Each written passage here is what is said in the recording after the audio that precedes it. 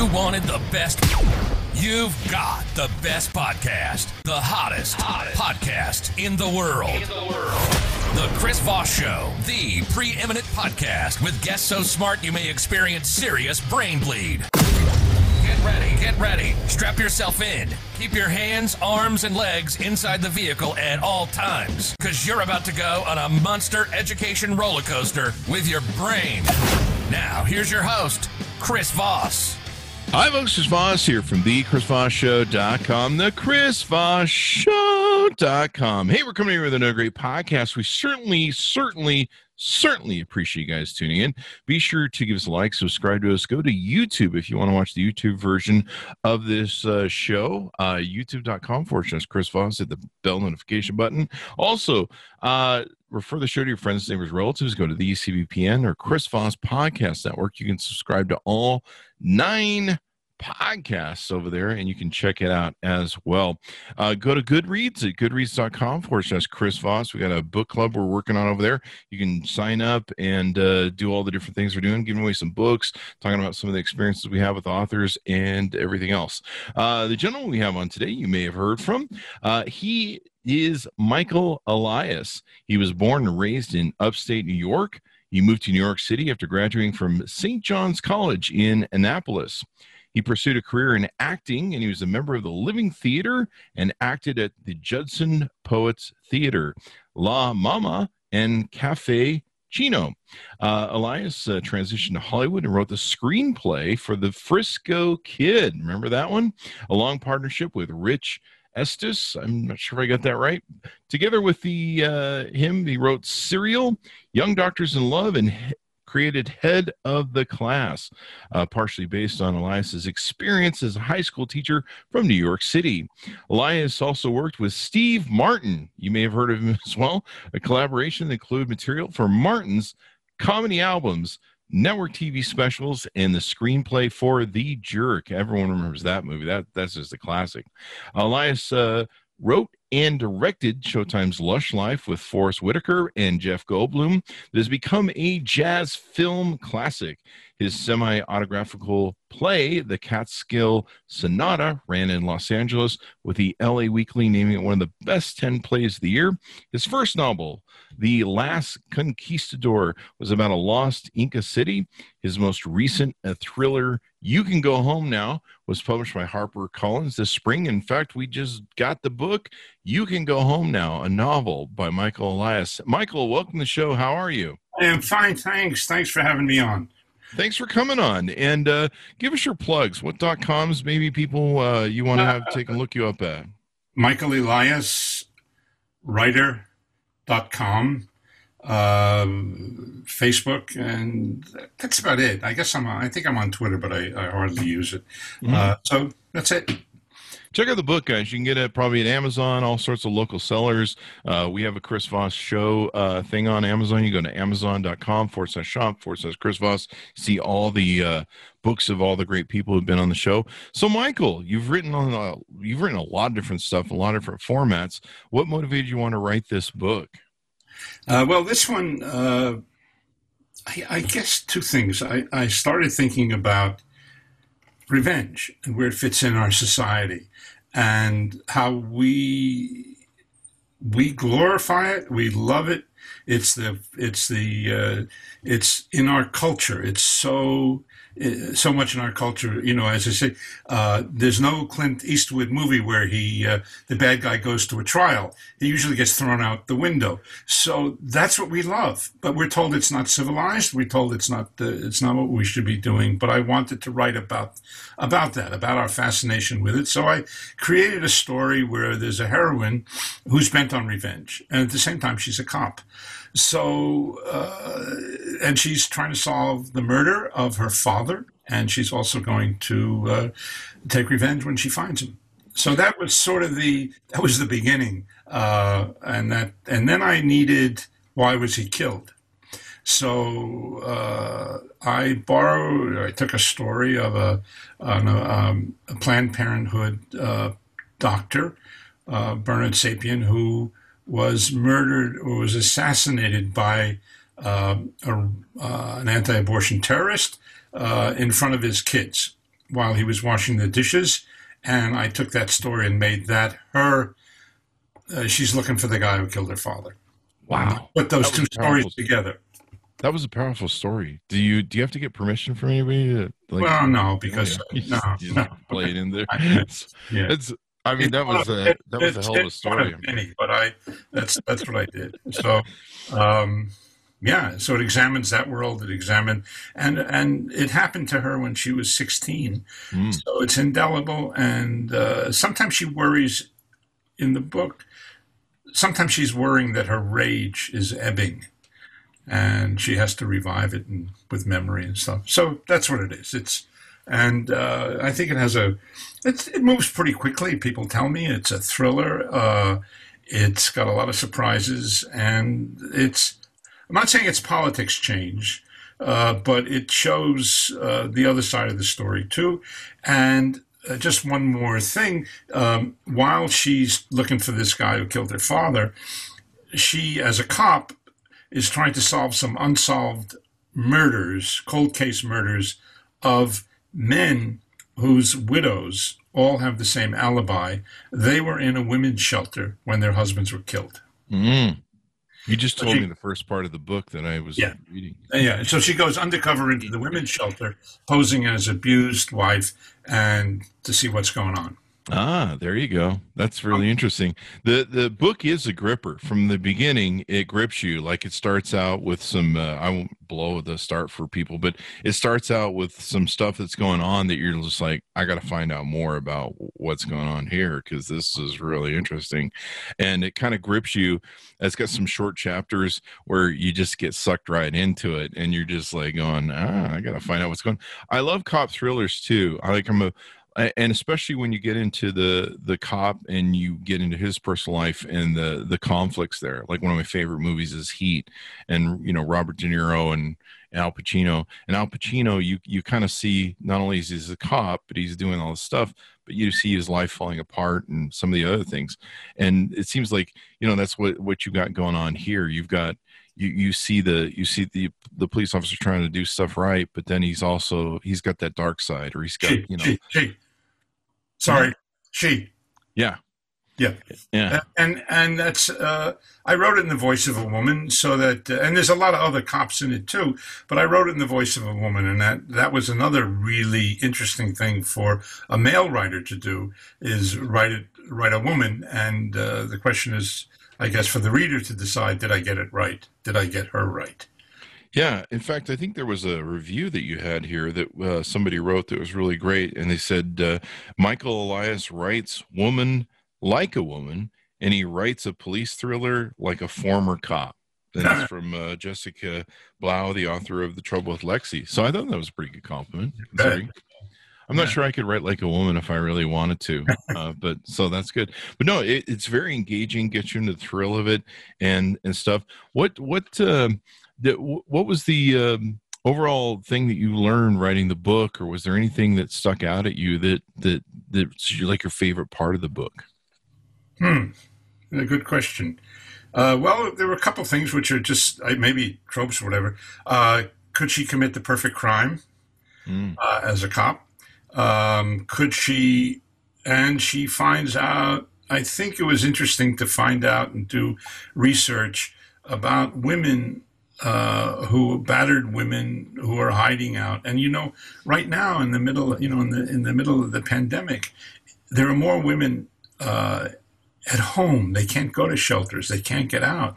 Mm-hmm. So, and being at home and not being able to go out with either an abusive spouse is really tough. And the femicide and murders and beatings have gone up exponentially.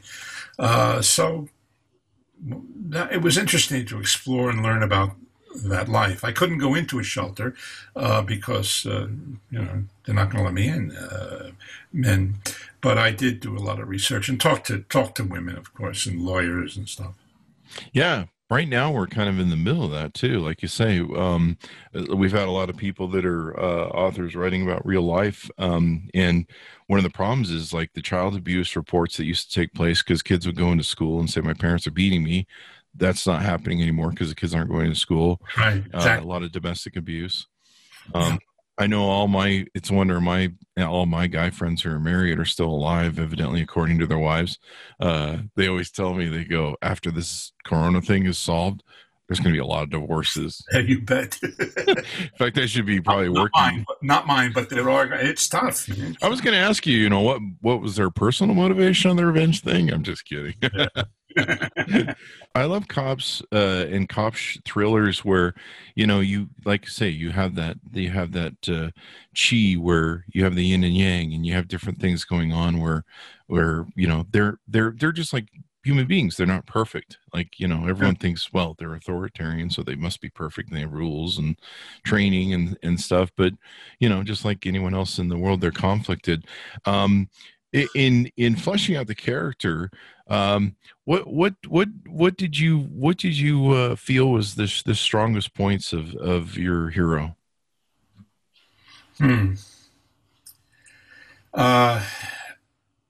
She tends not to take crap from anybody. She's a feminist, right? Yeah, and she never uses the word, but she's a tough cookie. She doesn't. At the same time, she's not Wonder Woman. She's at one point you'll get to it in a kind of physical thing, and she just says, like, I'm sorry, I studied all the martial arts, I studied all this, but I'm 5'2", 112, you're 6'5", and it doesn't matter how much karate I have or whatever it is. So let's see if we can work this out a different way. It's like the Indiana Jones scene with the guy with the whip, where he just goes, "I'm just gonna shoot you," because I don't know. I don't know if that's the way the scene. Yeah, I knew a guy who was in my gym, and he was a Wing Chun instructor. And this weightlifter come over to him. And again, he was like, twice a football player. He was like 6'6", and he was 280, whatever he was. And he says, "Man, I'd like to learn that." And the guy looked at him and said, "Why?" You don't need it. Anyway. So was it what pressed you to come up with the title "You Can Go Home Now"? What made you choose that as the title for the book? You're gonna get to that part. Oh, okay. So I'm gonna save that. It's what they tell you. You can go home now in the women's shelter. It's kind of like, it's safe to go home. There you go. Suspense. The problem is solved. You can go home now. Yeah. And so, it's an interesting thing because for me, I grew up on Thomas Wolfe, who said, you wrote you can't go home again. Well, "You can go home now" is actually a very sweet sentence. And there's a lot of people who would like to hear that. Wives in the shelter, you can go home now. Maybe refugees who can say, okay, you can go home now. There's no more war in Syria. That would be a sweet thing to hear, wouldn't it? Yeah, it definitely would be. In fact, it reminds me of that. Oh God, what was it? It was in the movie, the FBI movie with Sean Connery, and he said it was right before he said, "Here ended the lesson," but he's like, "Your job is to go home at the end of the day." Yeah. It was the Untouchables, I think it was. Yeah. David Mamet, I think. Yeah. A great movie. So you've had a storied career. Was it kind of the coronavirus and shutdown of Hollywood that kind of motivated you to want to put this book together, or was this thing you worked I finished this before. I had a pretty good career in Hollywood, and I was working and everything. And then all of a sudden, it was sort of like a friendly divorce between myself and television. So I had a lot of stories in me, and I decided the first one I had in me, which I really liked, was about a lost city of the Inca, kind of an Indiana Jones, Michael Crichtonish thing. So I wrote that and got it published, and I said, I like this. I like this life where I can just, do my stuff and end up try to avoid writing for as long as I can during the day. And finally I run out of things to do and I have to do it. So, and my wife, I was really lucky because my wife got a job in Paris, and she was nice enough to bring me along, and she went to work in a cultural center, an American cultural center, and I stayed home and I wrote on the kitchen table, and that was great. So that's where I wrote this novel, and it's going to be published in France also in February. So I'm looking forward to that. And it mostly takes place in America, correct? Yeah, it all takes place in Queens and upstate New York, and one trip to Hawaii. So I grew up in upstate New York, as I said, in a tiny Catskill town, and I don't know, 1,500 people, and so I stole a lot of my life and a lot of my experiences, and friends come up and say, "Hey, that's my story you used in the book." That's right. We steal everything, don't we? Change the names to protect the innocent or whatever, the old dragnet thing. Yeah. But I mean, that's what you're right. You're right what you know and what your life is. I like the line here. This is from the press thing. How far would you go to protect yourself and your children from domestic abuse at the hands of a husband, boyfriend, or partner? The domestic abuse is pretty rough. I did some appeals of some speeding tickets in my BMW one time, and the appellate court put me into domestic violence court. And since my last name is Voss, I was at the end of the docket, so I had to sit for like 2 hours and watch all these people that were on both ends of domestic violence, and it was extraordinary to watch. Yeah, it's heartbreaking. I mean, it's heartbreaking, and if you're if you're a kid, I mean, it's just it's terrible. And if you're the woman, and by the way, domestic abuse is exactly the same statistically in gay couples as it is in straight couples in heterosexual. Yeah. Interesting human nature problem we have with the nature of humans. Do you see yourself if we ever get this coronavirus thing taken care of, do you see yourself going back and writing for TV or film, or this could be converted into film? Yeah. There are people looking at it now. Some producers, and I think I don't think I want to go back into television.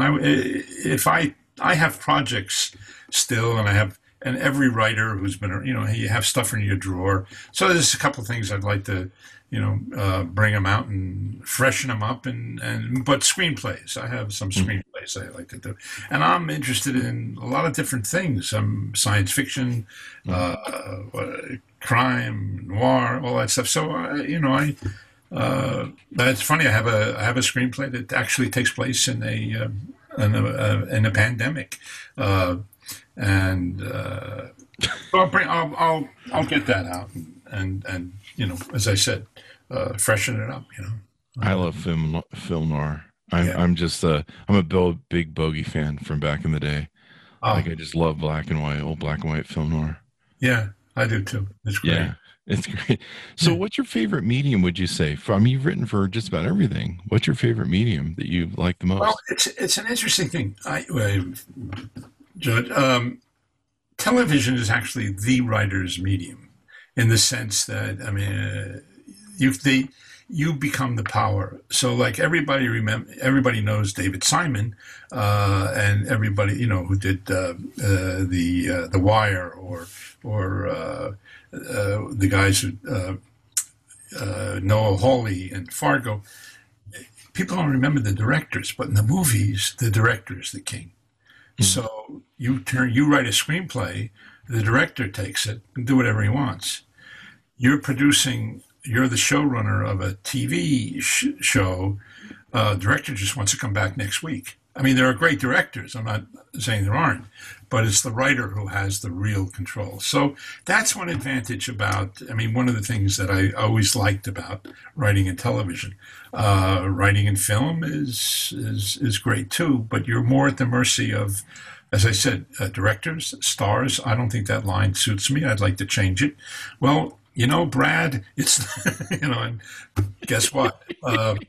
And I don't mean him particularly, because he's a pretty good guy, but it does happen. And and if you say, I don't, to a director, I don't like what you did, you get your ass kicked and you're out of here. Security, call security. I guess I understand what you're saying. That would mess you up. I mean, you've put in all this work to write these beautiful lines, and some actors like, I don't know, man, that's not working. And even when I was directing Jeff Goldblum, he says, I said, you changed the line, man. He said, yeah, I thought it sounded better this way. I said, look, if just say the line the way I wrote it, and if I don't think it works, I'll change it.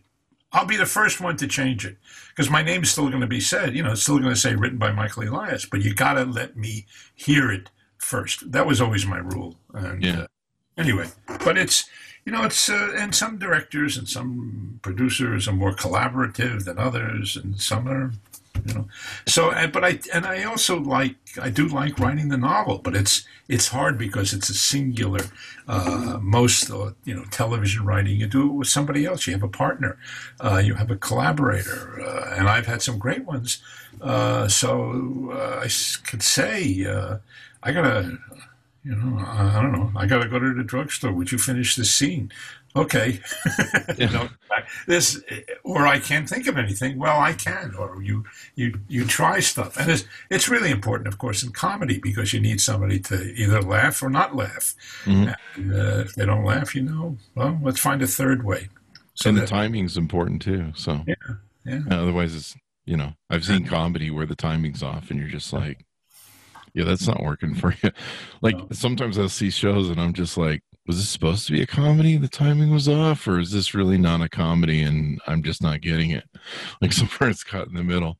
So maybe the issue is like, since you're a writer, and when you direct, I don't know what the statistic is, but maybe many directors don't write, and so that just makes it more personal since you wrote it when you're trying to direct people for it. Yeah, every once in a while. I mean, writers. If you're in film, I think you want to direct. Mm-hmm. You want to have control of your material. It's your story, and you want to do that. So, like Aaron Sorkin is directing, and David Mamet directed, and Bob Town directed. So all these writers, eventually they want to direct because they have the control over the material. Now, sometimes it doesn't mean it's going to be a really good movie. Because sometimes the worst thing you can have is somebody who doesn't say no to you. Mm. And that's no good, because you need breaks, especially because otherwise, and also what happens when actors direct is they get so in love with the performances that they lose the story. And that happened to John Malkovich a couple of times, where he directed and it didn't move, because he just was so focused on the actor was getting this great performance and all this stuff. But you have to have a real eye or a feeling for the story. So it's always good to have a no man or no woman around who can say, I think you should cut the scene. You should edit this. Can't force you to do it if you're the director, but it's really important. And sometimes when you see a movie, you can say, I think the director had too much control. Wow. So that's kind of interesting. I've never thought about that. But as a director, you can watch the movie and you can see the interplay, or you can see the different formats there, huh? Scene is going on too long, man. Get out. You're sitting there with your timer in the audience at the theater going, yeah, the scene's gone on way too long. Well, Billy Wilder used to direct with a stopwatch. Really? Yeah. He said it was very good. Cut 5 seconds. Mm-hmm. So everybody has their own way. Everyone can put it in there. You directed and wrote Lush Life with Showtime's Lush Life with Forrest Whitaker and Jeff Goldblum. Jeff Goldblum has such delivery that I can see him screwing with lines. Yeah.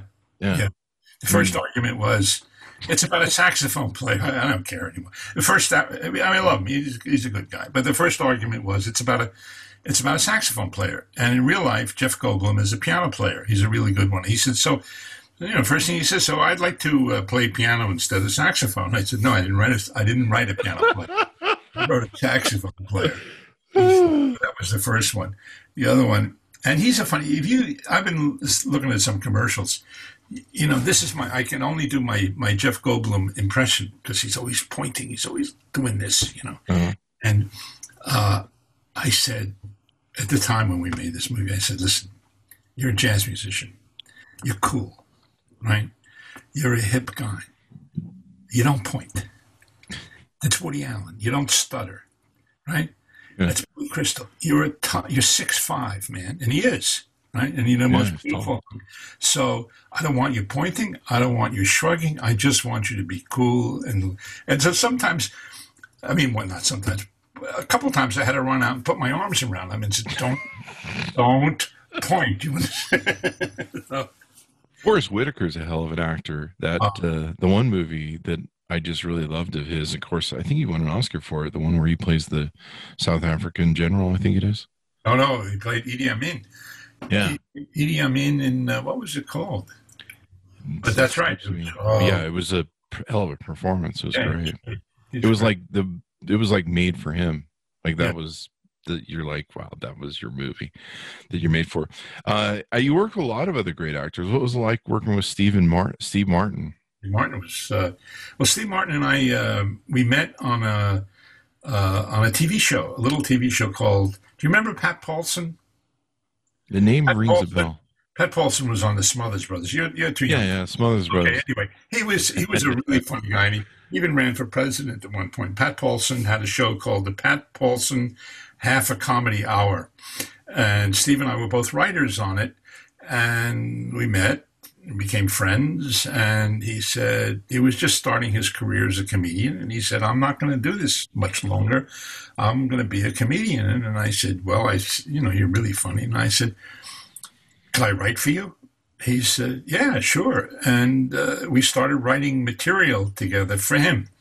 And that led to, I guess it led to The Jerk and a long friendship. And he's fantastic. So writing with him, I actually didn't, and this is, again, going back to this notion of collaboration. I didn't actually say, "Okay, Steve, here's a joke. Okay, Steve, here's a sketch, here's a bit." He had a house in Aspen, and I would go up and I would spend the weekend, and we would just walk around and with a pad. One of us, me, we had a pad, and we would think of funny bits, and we'd write them down, and they would do them. So that was that. Yeah. The movie part of The Jerk that whenever you're watching cable or TV, you always go to the same part in a movie for some reason whenever you turn it on. Yeah. And I always go to the shooting part where the guy is shooting him at the gas station. Oh, yeah. And he's like, "This guy really hates the cans." That's right, the cans. He's shooting the cans. It's the cans. He hates the cans. Yeah. That's the greatest scene ever. It feeds into that, I think, that car chase where they're all going like 5 miles an hour. And I don't know what it is. Every time I come across The Jerk, it's that bloody scene. And then you're just like, what? Is there some sort of karma in the world that's going to watch this scene over and over again? But it is such a great scene. You can't. The gas station. And I forget who plays the gas station. Jackie Mason. And yeah, Jackie Mason's so great. Yeah. And he's just like, yeah, whatever. And he's like, "I got to get out of here." And he's driving the car with them.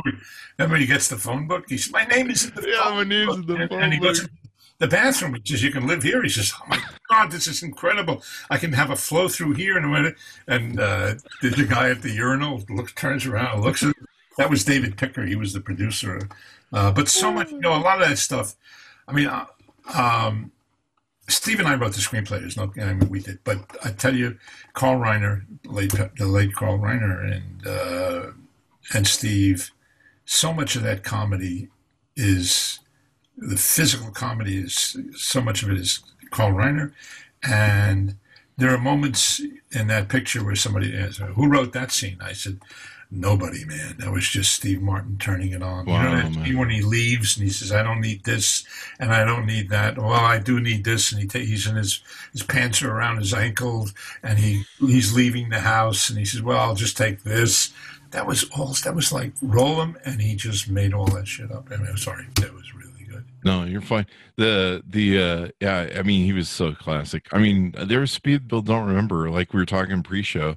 My first experience with Steve Martin in listening to him was the I think it was the Wild and Crazy. He had the bit, the Wild and Crazy, and he had the arrow going through the head with the thing, and I was just like, what? And King Tut, I think, was on that album, or we had the album that had King Tut on it. I was just like, what the hell is this going on? Yeah. And it was just hilarious. In fact, I was kind of bummed out when he went from being a comedian to start doing, the serious films. I think what was it, Ellie's Story. I'm like, Yeah. I want him with a comedian back. I mean, he was great in it, but Yeah. I said to him once, I said, you can write novels, you can write plays, you can do serious movies, but when you die, they're still going to put "Here Lies the Jerk" on your tombstone. yeah, that's probably true. He didn't like it, but he agreed.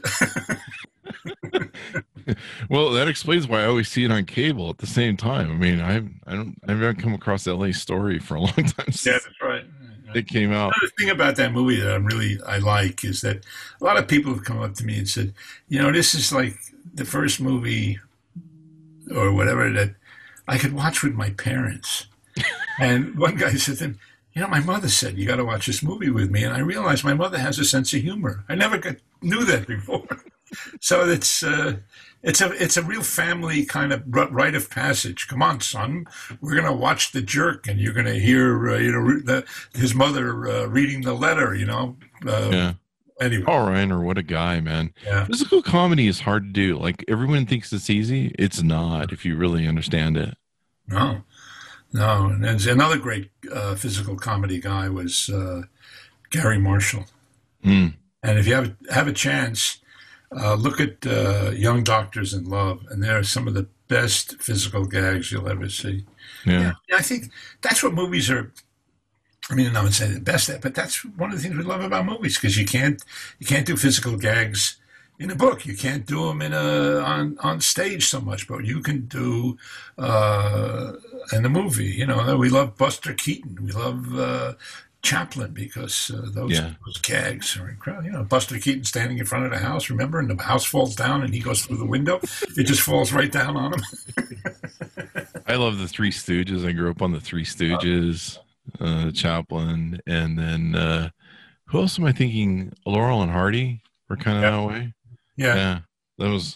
I'm old. You and I might be the same age. Well, we could say no.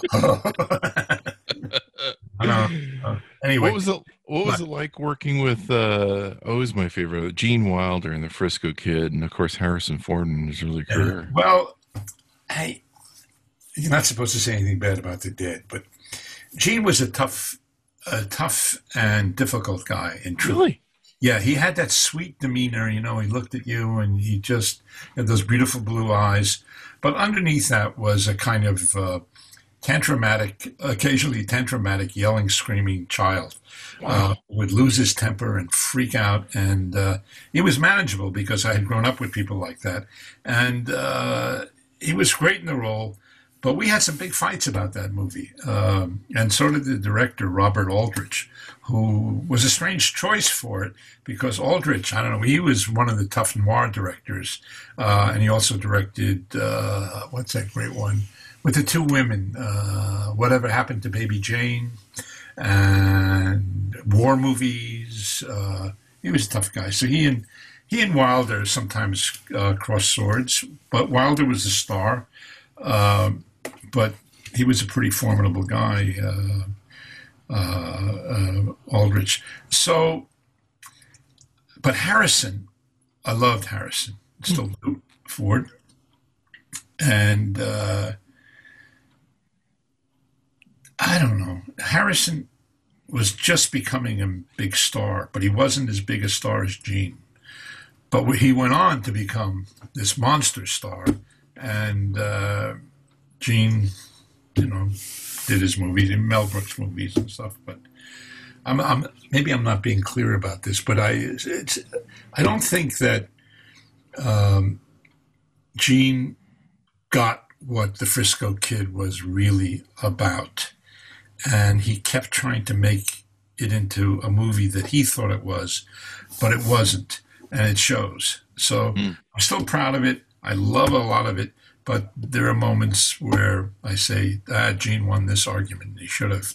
So that's going back to that thing when I was telling you about, the director versus the star, the writer. It's all that stuff. I'm going to have to go back and watch that to get that again. But yeah, it wasn't a movie that really stuck out to me. Yeah, and maybe that's why.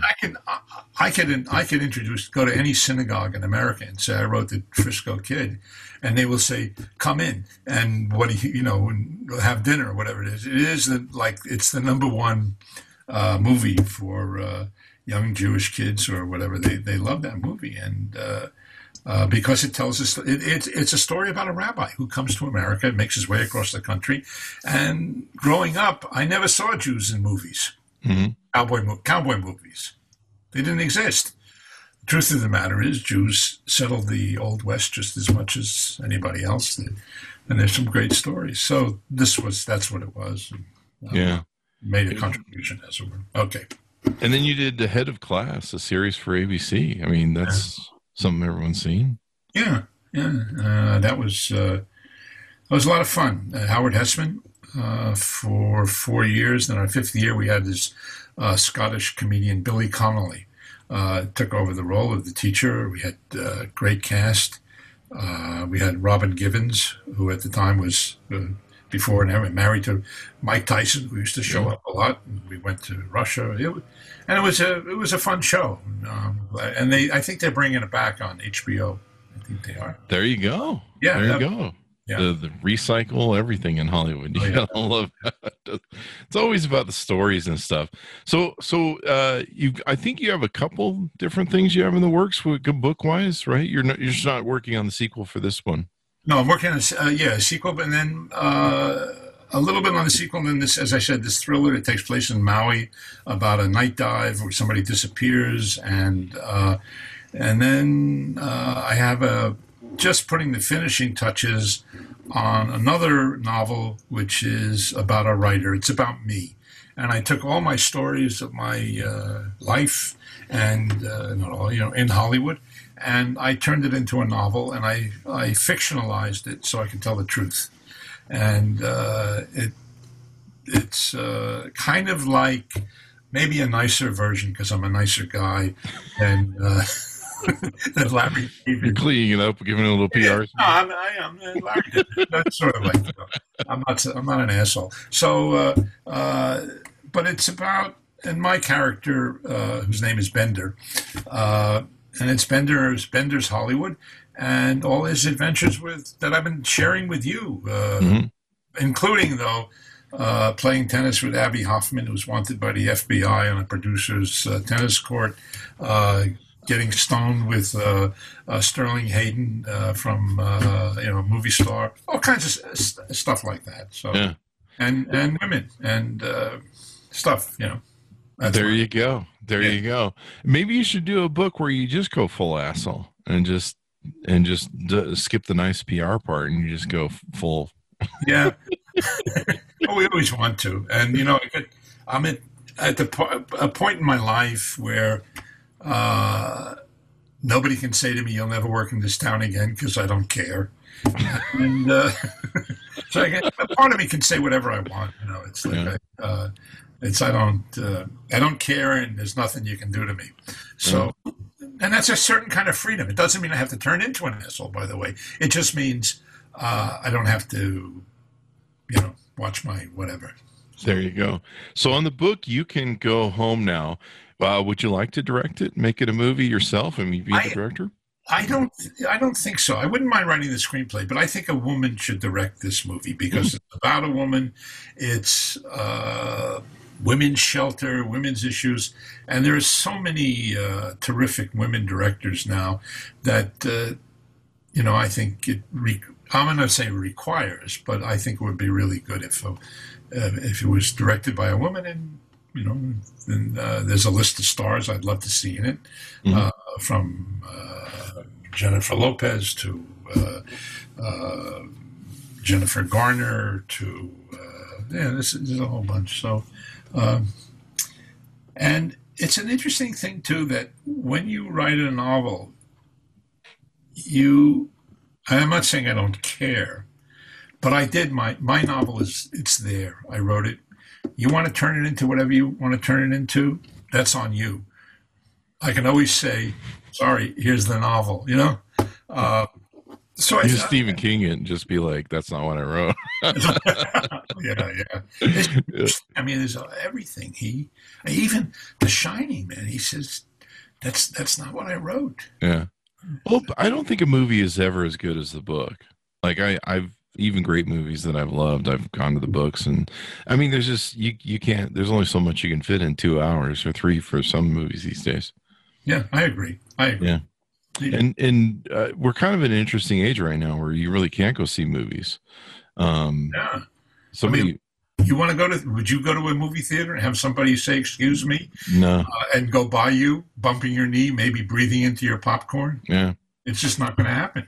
In fact, I think Stephen King, we were just talking about it, or he just wrote that he went to a theater and there was like 7 people in there, and he's like, "This is really bad." So, but on the other hand, we have. I think the next thing is we have to start making bigger walls for ourselves so we can put up our 105-inch television, right? I mean, right now, my television, I think it's about the same size as some of the remember when multiplexes started coming out? You'd go into a room and there'd be a screen, which is the same size as my television screen now, so or maybe a little bigger. So you didn't have any sort of actress in mind when you wrote this then, huh? No. Okay. No. Jennifer Gardner would be good. She's played a cop and stuff. She's hot. Yeah. I could go for that. What about... I'll show you. See, writers keep lists. You see it? Oh, there you go. You got the list. Okay. I got the list. I got, let's see, Margaret Robbie, Scarlett Johansson, Natalie. Scarlett Johansson might be interesting. She's kind of short, like this character is, maybe. Yeah. And she can be edgy. Yeah, Keira Knightley, Brie Larson, Julie Gardner. You know, the one who was Ozark. You like Ozark? And then there's a list of directors. There you go. Keep it up here. There you go. Well, you can go home now. A novel with Michael Elias. Anything more we should know, Michael, about the book and all that good stuff? Sexy. That was the interesting part, by the way, to write sex scenes from the point of view of a woman. Ah, there's sex scenes in here? All right, I'm going to finish this book. Yeah. I'm just still in the beginning. From a perspective of a woman, so did you have to do any research on that somehow? Well, the sex scene. No, what I did do is I wrote it. Whatever I wrote, I gave to my friends, to women, and my wife. Say, again, did I get it right? Is this does this sound like a woman? And by the way, in the beginning, I got to turn off my. Sorry, no problem. I got my ass kicked a lot. Oh yeah, they would say, "Are you kidding?